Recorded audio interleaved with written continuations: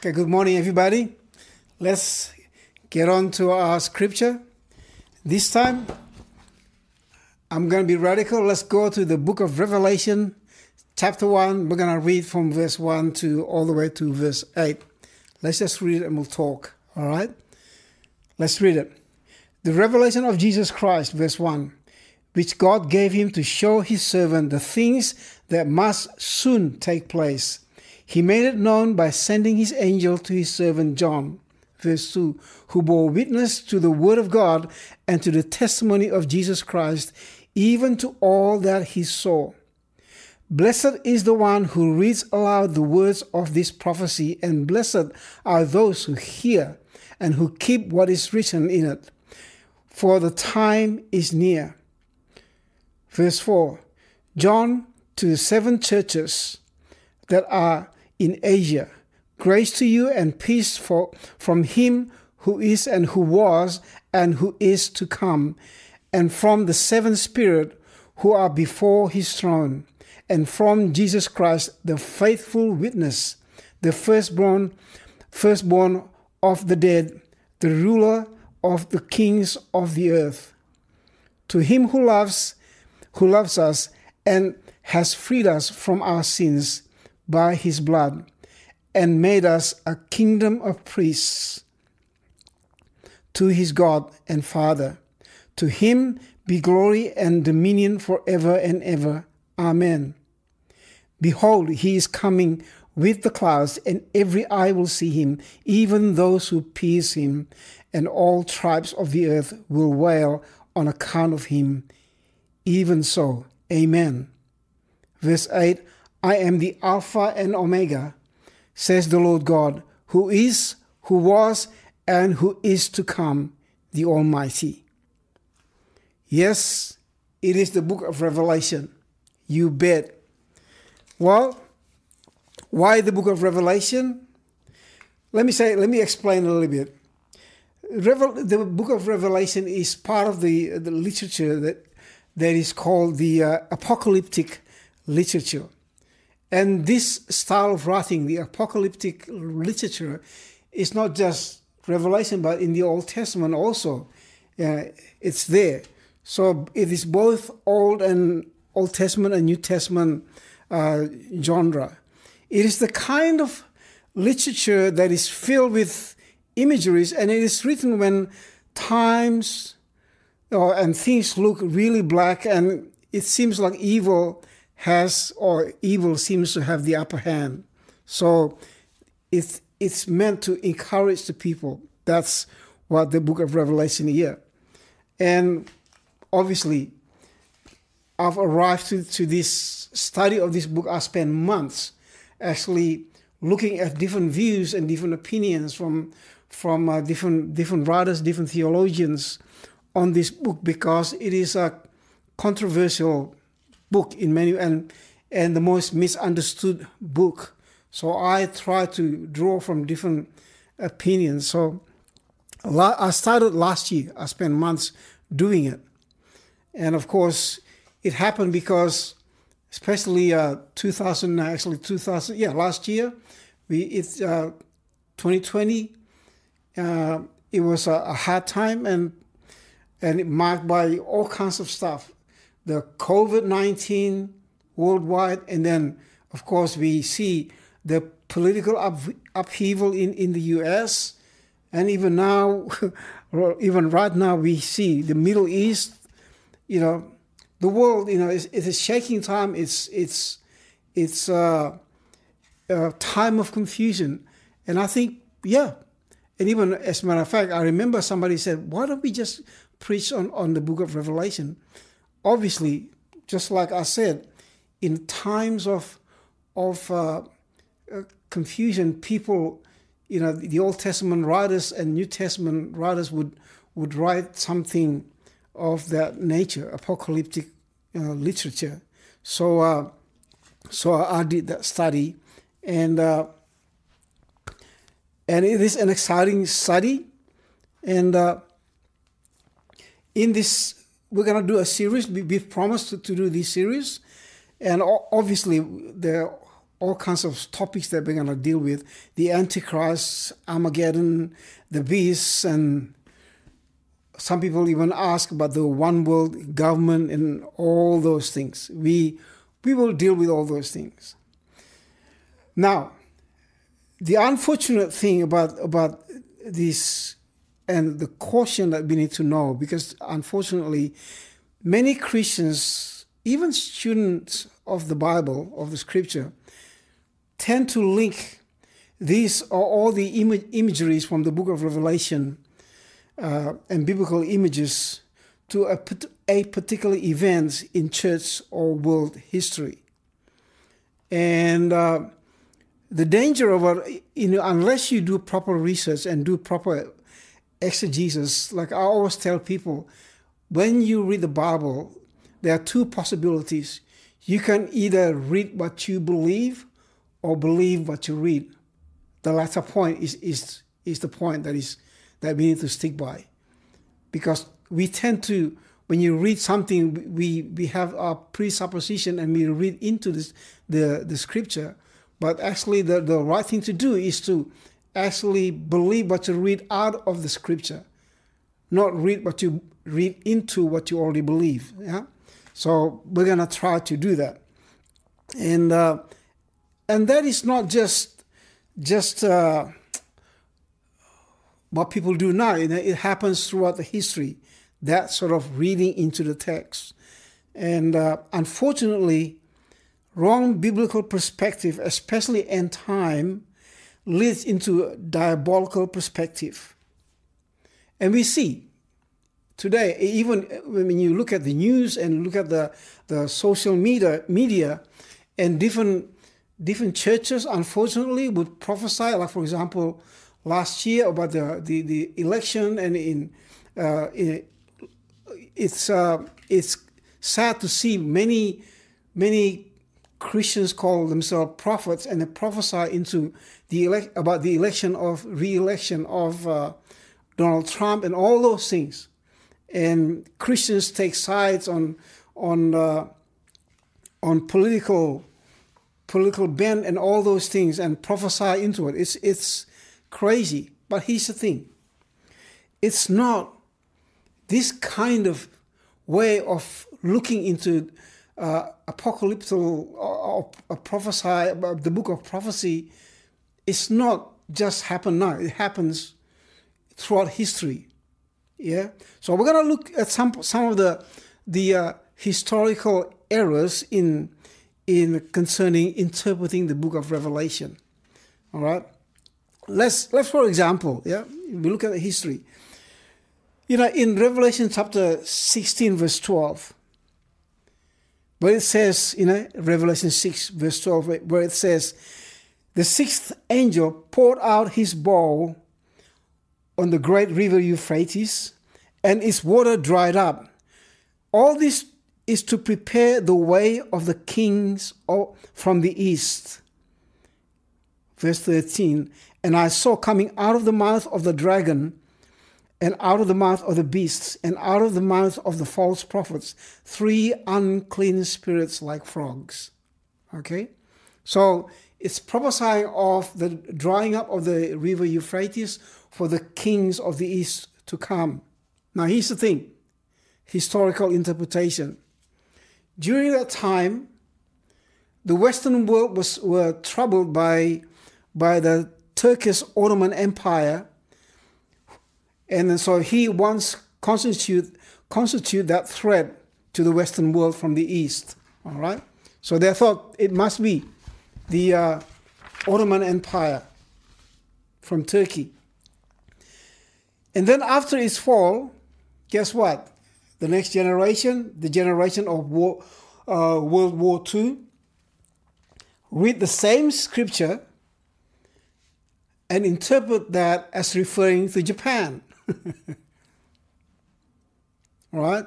And of course, we all know Japan didn't make it. They lost the war. So after the defeat of Japan and communist rise in China, so this title of Kings of the East then transferred to China. So the result of this mistake is that we end up reapply the scripture or verse of a passage to fit our perception or historical understanding. Yeah, so we squeeze the scripture into what we think is, into history. The reality is human perspectives change. That's what happened. And because of that, if we are not careful, like I said, if we read into the scripture, our interpretation changes according to time, whereas we need to read out of the scripture. So what happened is, because our perspective changes, now this is what scholars have recorded. He said, Revelation's imagery originally expresses an anti-imperial perspective, which is at the time of the writing, is the Roman Empire. But this perspective changed when Christianity then became a dominant religion of the Roman Empire. All right? From anti-imperial, then it changed. So by the year 313 AD, Constantine's edict of Milan established religious toleration, and Christianity eventually gained wide acceptance in the imperial world. So the whole understanding it changed from anti-imperial to they just tolerate the imperial. And then when it comes to the year 1000 to the year 1500, the era of the medieval, all right, let's move on to that. Now, by the year 1200 to 1300, a major development during this period was the anti-pope kind of movement. And so the reading of the Revelation, the book of Revelation, is sort of like oriented around that. So in the year 1298, a guy by the name of Peter John Oliver from France warned that the Antichrist would be the false pope who would reject the ideal of poverty, because it is from the Franciscan theologian. They believe in poverty for Christianity. So, few years later, in 1329, the guy by the name of Ubertino of Casale, he saw that prediction of the false pope come into fulfillment. So one of the popes, Pope Benedict XI, was considered as the Antichrist, and unfortunately his name in Greek equal 666.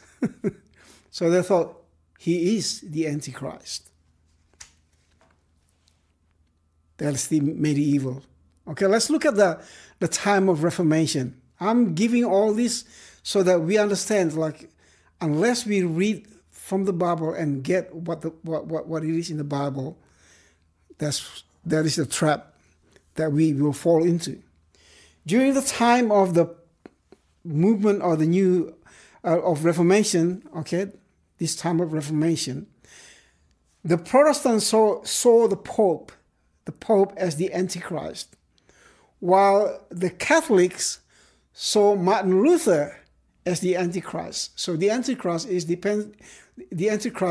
whoever it is, depends on which side of the group you're a part of. If you're Catholics, then you would see Martin Luther as the Antichrist, and it just goes on and on and on. As a matter of fact, I remember when I first came to Australia, and in the 1980, in the 80s, early 80s, I remember one of the pastors was teaching the bank card, which has that icon B, but in three different level of B, and then it was interpreted as the bank card is the 666. And what's even funny is that in the 80s, somebody actually came up with, this is true, somebody actually came up with the name Ronald Reagan, whatever, and his middle name, I can't remember, but apparently they tried to equate that to, Ronald something Reagan is 666. Now, it just goes on. It goes on. So this is the problem, that we try to interpret the book of Revelation and squeeze it into what we think is in accordance with the history. All right? Rather, the message of the book of Revelation and the imagery is twofold. This is what scholars suggest. They said, and the message gives this us. The book of Revelation gives us this message pretty much, that Christians of all ages, as agents of God's good news who live as His holy people, number one, should expect opposition. Point number one. Point number two, despite all evidence which might suggest that evil has triumphed, the message of Revelation is that vindication from God is certain. Okay? Now let's just deal with this issue of eschatology. Eschatology is the study of the end time, from eschaton. Eschaton means last. So the study of the last. Okay?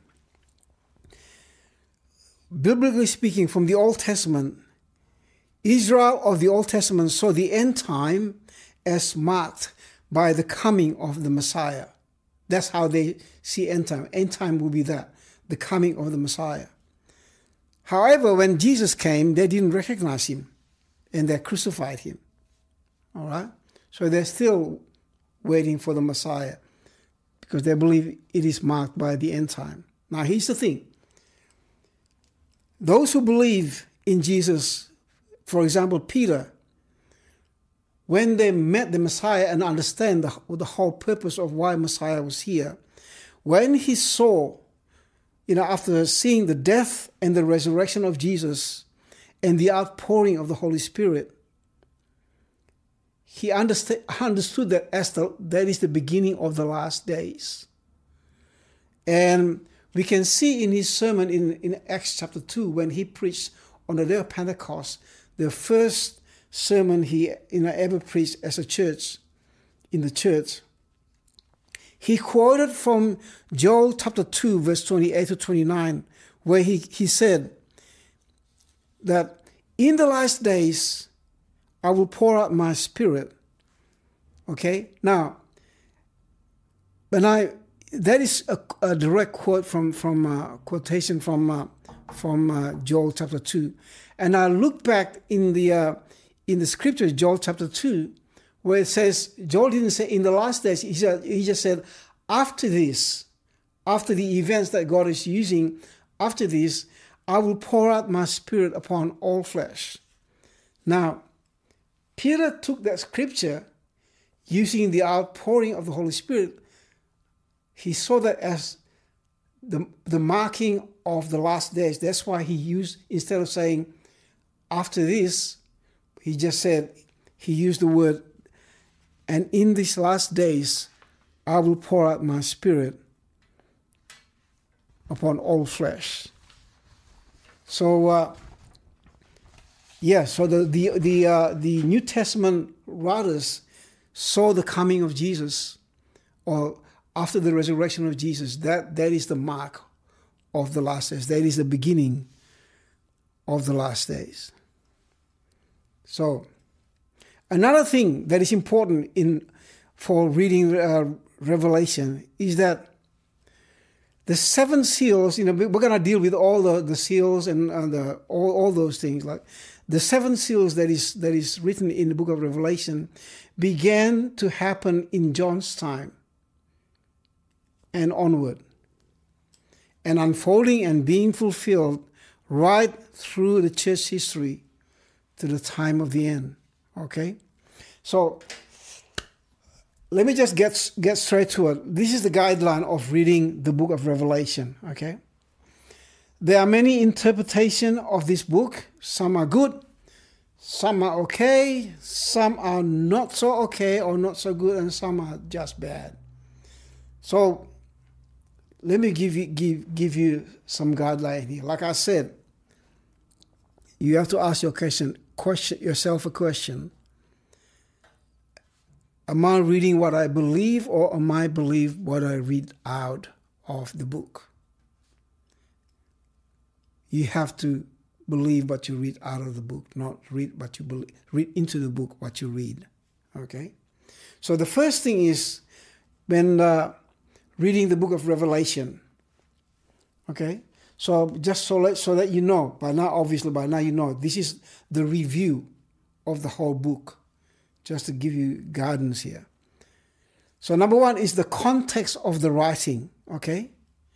The context of its writing. Geographically speaking, the book was written in Asia by John, who was exiled in the island of Patmos. It was written during the reign of Domitian, which is the end of the 1st century, at a time where the cult worship of emperor was thriving. In other words, people worship the emperor as a deity. Okay? So the context of the writing, and number one. Number two, to whom is it written to? Well, if you read the scripture that we read before in chapter 1, verse 4, it says it is written to the 7 churches in Asia, which is a Roman province. Okay? Asia is a Roman province.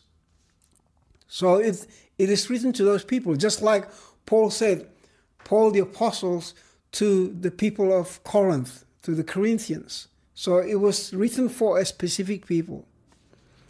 Now, point number 3 is the purpose of the book. Okay? Like I mentioned before, that in the first point, that the cult of emperor worship was flourishing in Asia, which is a province of Roman Empire. And so at the time of the writing of this book, okay, listen to this. Everyone in this part of the world hated Christians because they were the only group of people. There are many communities there, but the Christians were the only group of people who would not succumb to the pressure to worship the emperor. And their stance is this. Yes, Jesus said, render to Caesar what is Caesar's, but we will not render to Caesar what is God's. So that was their stance. So the result then, the church in all its fragility was headed for a showdown with the state in all its strength. Like the showdown is about to happen. Pretty much a showdown between good and evil. So John, writing this thing, is to reveal what is to come, and what is immediately going to happen to the churches. So the purpose of the writing of this book is not to satisfy you and I our curiosity about the detailed course of the future events, but rather to prepare and encourage this group of churches, 7 churches. If you read verse 1, chapter 1, verse 4, to encourage this group of churches who God saw as ill-prepared and ill-equipped spiritually to face the future in which their faith will be tested to the max. So God pretty much realized there's got to be a showdown between the state and the church, and the churches weren't ready for it.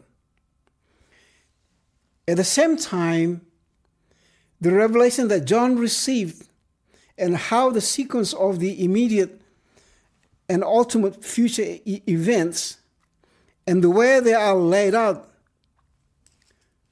When you read the book of Revelation, it's like, as I studied this, I realized the most exciting part in finding in the book of Revelation is that what was about to take place. The message that John is trying to communicate is that God's in control. Yeah. God's in control. So here's the thing. So we've the context of his writing, we've tackled the audience, the intended audience, or the intended readers to whom it is written for or to, and the purpose of the book to prepare the church, those churches, the 7 churches. And now, the themes of the book. There are two major themes of this book. Theme number 1 is very, very obvious. When the opening word of the opening verse of the opening chapter, first word of the first verse of the first chapter is the revelation of Jesus Christ. Okay? So in other words, if you read the book of Revelation, you need to know, how do I know Jesus better by reading this book?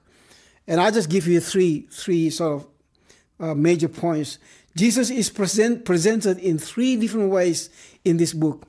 Number 1, he's presented as the victorious, glorified, and resurrected Son of Man and head of the church. That's in chapter 1, verse 12 to chapter 4, verse 1. Okay, we'll talk about this in more details. This is, like I said, this is just a review. Okay? Second, he is as the mighty white horse rider in the final battle. That's how Jesus is presented or revealed, which is in chapter 19, verse 11 to verse 21. Now, the third one is, which is the rest of the book. So that was just like 2 chapters and half a chapter or something like that. But for the rest of the book, Jesus is presented in the past tense form, grammatically, as the lamb that was slain. As the lamb that was slain. And of course, few mention of him as the Lion of Judah. Okay? So that's the revelation of Jesus Christ. As the resurrected Son of Man, as the mighty horse rider in the final battle, but the majority of the presentation of Jesus is revealed in this book as the Lamb that has been slain. The next thing is, the second theme, is that the triumph of the church. And that triumph of the church is written in chapter 12, verse 11, where it says, the believers, the saints, they defeated the enemy, the devil, Satan himself, by the word of their testimony, by the blood of the Lamb, the word of their testimony, and loving not their lives even unto death. As if to say, just as Jesus triumphed through death, the church too will triumph through not loving their lives, even unto death. This is what is exciting when we will deal with this more.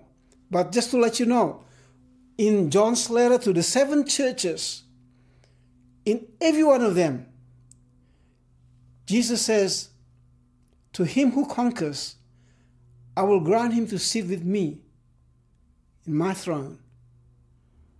To all the 7 churches, to him who conquers or is victorious, I will grant him. So it's like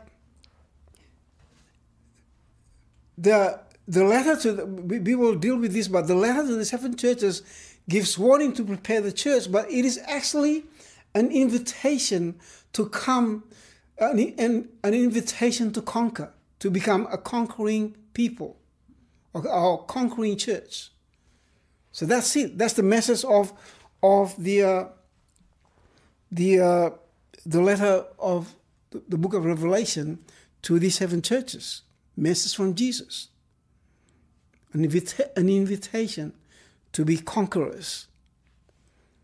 Now, I want to deal with this thing. Obviously, there are many different perspectives on the book of Revelation. There is futuristic approach. It's all about the future. There is historical approach where it's just a history. But I think the book of Revelation is both futuristic and historical. Okay? And we will talk more about this. I will give more explanation. Maybe Diane, myself, and others will share this. But when you look at the chapter 1, verse 1, where John was commanded to write, and listen to this. In chapter 1, verse 1, it said, and verse 19 actually, John was commanded by the Lord to write this, and this is the commandment. Write therefore the things that you have seen, those that are, in other words, the past, what you have seen, those that are to take place, or those that are now, and those that are to take place after this. So it is futuristic in that for John, the writing to the to the 7 churches is futuristic, but the immediate future, what will soon take place. And but also it gives the final moment of the world history with the ultimate hope of the church, which is marked by the new heaven and new earth in chapter 21, verse 1. So John was writing what he has seen and what is taking place at the time of writing, but also he gives the ultimate end, perspective of the ultimate end, what will happen, which is the new heaven and the new earth. Okay? So this is the thing, and when you read the book of Revelation, I want to encourage you to just read it, because the Bible says, blessed are those who read this book out loud, loudly. So if you want to be blessed, read the book of Revelation, because that is the promise, right? But the book of Revelation being the kind of apocalyptic literature, it's filled with vision and symbols. Now, here's the thing that we need to know. We need to know. When John wrote this thing, as a man who is highly equipped with the Old Testament scripture and imagery, the presentation of some of the images in the book of Revelation is pretty much what he got from the book of Daniel, Ezekiel, Zechariah, Old Testament prophets. Even some of the things he wrote, it's almost like alluding to the pestilence that happened, or the plagues in Egypt.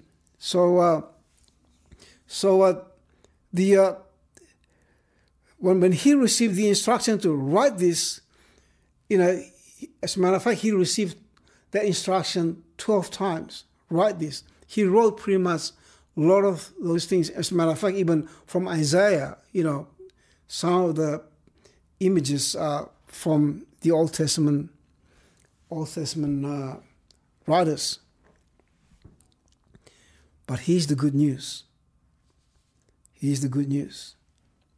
The big difference between John's writing to the other Jewish writing in the Old Testament is that the Old Testament writings, in their writing, they were pointing out to the ultimate victory in the end, like at the very end, what the ultimate victory is. John, on the other hand, in his writing, he presents victory as the beginning of the progress. Like the victory is our beginning. How? Through the Lamb of God that has been slain. It is a present reality for God's church to enter into while being in this world. That is the presentation of the victory for the church. Powerful. This is an exciting book. As I studied this book, I thought, wow, this is exciting. But like I said, just as the Lamb of God conquered through death, so too, Revelation 12 verse 11, they defeated the enemy by the blood of the Lamb, the word of their testimony, and loving not their lives, even unto death. So this is my conclusion. The way that the writing of this book is structured shows the readers that the promise of the reality of the church to be a conquering church is a sure promise. And a command for the church to get their act together. It's like, yes, the promise is there, but they need to get their act together. And then, what is exciting as you read the book, after John sending his letter to all the 7 churches, in chapter 4, it says that John then was commanded by the Spirit, come with me. And in that story, John said, I was in the Spirit, and he was caught up in the heavenly realm, in the Spirit. And he went into the throne room, and it was in that throne room that it was revealed to him when all the seals were when the seals started to be opened, when he saw what was about to happen. Like pretty much the rest of the book of Revelation and the things that were taking place, he saw it from that throne room. And my thing is like, it was as if God was saying to John, listen, things are going to get tough for the church. They will be victorious, and they're going to be all kinds of things happening. But I want you to see it from our perspective, from heaven, what is taking place. And even, we'll get more into this, but even the fact that when John came to that heavenly realm where they were worshipped, and one of the creatures said, no one is worthy to open the seal, only the Lamb of God. In other words, it was the Lamb of God that opened the seal, and then things start to happen. The message that I read from there is this. As if they were saying, John, we want you to see it from our perspective. And when you see it, you know we're in control. As a matter of fact, we set the agenda. Because, as a matter of fact, the Lamb of God, Jesus himself, that set the agenda. It was after he opened the seal that things start to happen. So what the message is that what God is trying to communicate to John is like, we're in control. We decide when it's happening, what's going to happen, and when it will happen. Jesus decided that. And the church is in the midst of that. And that invitation for the church is, if you have the Lamb of God, the blood of the Lamb, hold on to your testimony. And if you're willing to stay with it, even if it costs your life, lay down your life, that is the triumph of the church. So if I can say that the content of the the book of Revelation is the triumph of the church, not the triumph of the Lamb, because the Lamb already triumphed through death and resurrection. Now, the church is to take part into that victorious. Just as Christ was victorious, Jesus is inviting the church to take part in that victory. His victory becoming our victory by us not loving our lives even unto death. We're going to talk about all other stuff, the Armageddon, what it is, and the beast, the 666, all those things. We will clarify all those things. Yep, time's going to be tough, but God will show us how we will overcome. God bless you guys. And here's the thing. I want you to read the book of Revelation, even if you don't understand completely. But the promise in the opening chapter of the book is that blessed is the one who reads aloud the words of this prophecy, and blessed are those who hear and who keep what is written in it, for the time is near. Bless you guys. God is good. We are victorious. Thank you, Jesus. Thank you, Jesus. Bless your people. Amen.